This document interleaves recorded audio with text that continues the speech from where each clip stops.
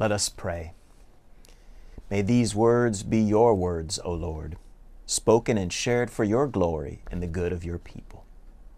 Amen. The summer before my ordination, as part of my training, I worked at Riverbend Hospital. I was assigned to the intensive care unit, and I very quickly came face to face with death. My clinical pastoral educator, my chaplain mentor, and my colleagues were excellent, and the experiences, while challenging and intensive, were some of the most meaningful and powerful that I have ever had. Here, I learned how to accompany people in their grief, to just be with them. I learned that there is no such thing as the right words to share, and that in fact, it's often better to just be quiet, to just be with them in the moment. I did a lot of praying, a lot of listening, a lot of walking among the trees and along the river path. These were powerful times. These were holy times. Times experiencing human mortality, the closeness of God, and the mixture of grief and hope. In my time here at St. Mary's so far, I've had 2 requests for funerals. Neither one of them were people that I knew, but rather people reaching out in their times of need and grief. In one case, I was able to plan a service for a woman whose daughter was Catholic, but whose mother was not. The daughter was very concerned about her mother's soul and wanted very much for her to enter into her eternal rest. I assured her that I could help, and it was my privilege to be able to offer comfort and peace as I shared readings from Scripture, prayed, and commended her mother to God's loving care. The other request was for the cousin of a man from Mexico who was looking for someone to come to the family viewing and offer prayers in Spanish. In both cases, I was privileged to be with these families and their friends and to represent the church as we prayed, heard from Scripture, said goodbye, and commended their loving ones to the care of God. In my time at the hospital and in helping with funerals, I discovered a new kind of shared space, one that is quite liminal, what I've heard described as thin places, the intersection of heaven and earth. Times when you're aware that you're involved in something sacred, moments of the divine drawing very near. These times that occur at the end of our lives and the end of our loved ones' lives. Perhaps you recognize the readings from today as ones that are often used at funerals. From the prophet Isaiah, "On this mountain the Lord of hosts will make for all peoples a feast of rich food, a feast of well-aged wine strained clear." This image of a great celebratory meal with the finest of food and drink for all to enjoy. And God will destroy on this mountain the shroud that is cast over all peoples, the sheet that is spread over all nations. God will swallow up death forever. Then the Lord God will wipe away the tears from all faces. God will swallow up death. God will wipe away all the tears. These images of a sumptuous feast, of blotting out any reason for crying, offering the safety, care, and joy of life in God's presence, are comforting and hope-giving as we face the reality of death. And the images from Revelation, the new heaven and the new earth, with God's home here among us. Once again, God wiping away our tears. Death will be no more. Mourning and crying and pain will be no more. Certainly, these are images filled with hope and promise.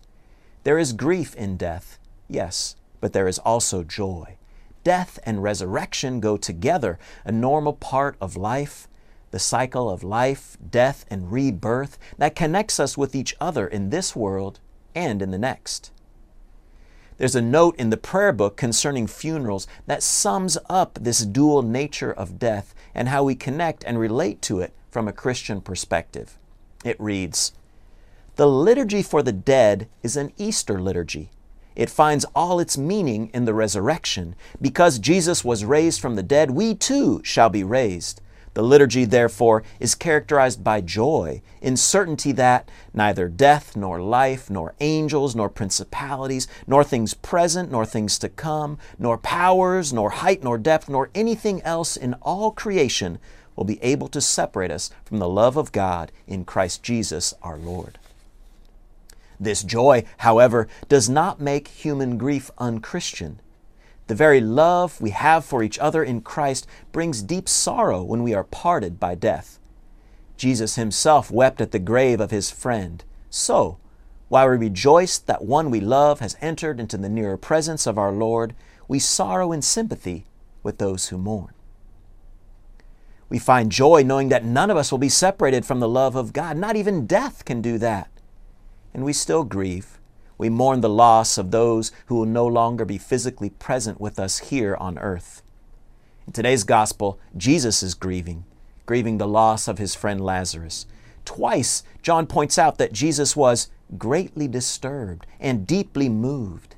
Jesus wept at the reality of his friend's death. Even though he knew that Lazarus would live again, very soon in fact, he still felt the very real, biting pain of his leaving this world and the waves of grief that it set in motion for Mary and Martha, family and friends. Grief and loss are normal parts of our lives as humans. They are nothing to be ashamed of. They do not make us any weaker or any less Christian or any less anything. Jesus grieved. Jesus wept. Jesus knows the pain and sorrow of loss and abandonment. So too Mary, his mother. So too the Creator of the universe, whose only Son was betrayed and killed. It is for this very reason that we can and should bring our pain and sorrow to God. Because we are bound together in the love of Christ, it hurts us to be parted from those we love. At the same time, because of our faith in the resurrection, we know that we are still connected. This is what All Saints' Day is all about. Listen to the collect for today. O Almighty God, you have knit together your elect in one communion and fellowship in the mystical body of your Son, Christ our Lord. Truly, we are knitted together in love, in communion with each other and with Jesus. Give us grace so to follow your blessed saints in all virtuous and godly living. Yes, please, God, help us to follow the example of those saints, both big and small, and remind us that they are here with us along the way, that we may come to those ineffable joys that you have prepared for those who truly love you. So that we too may come to those unimaginable by our human mind joys that God has already prepared for us. This is our hope. This is our promise, not just for us, but for all the saints throughout time. Today, this All Saints' Day, we recall the dual nature of death, its sting and sorrow, and its joy and hope. And we remember our connection with those who have died before us, all the saints, and our connection in the love of God and in the hope of the resurrection. And we look to their examples as we seek to follow God, and we long together, looking forward to one enormous, joyous reunion with all the saints in heaven and here on earth. Amen.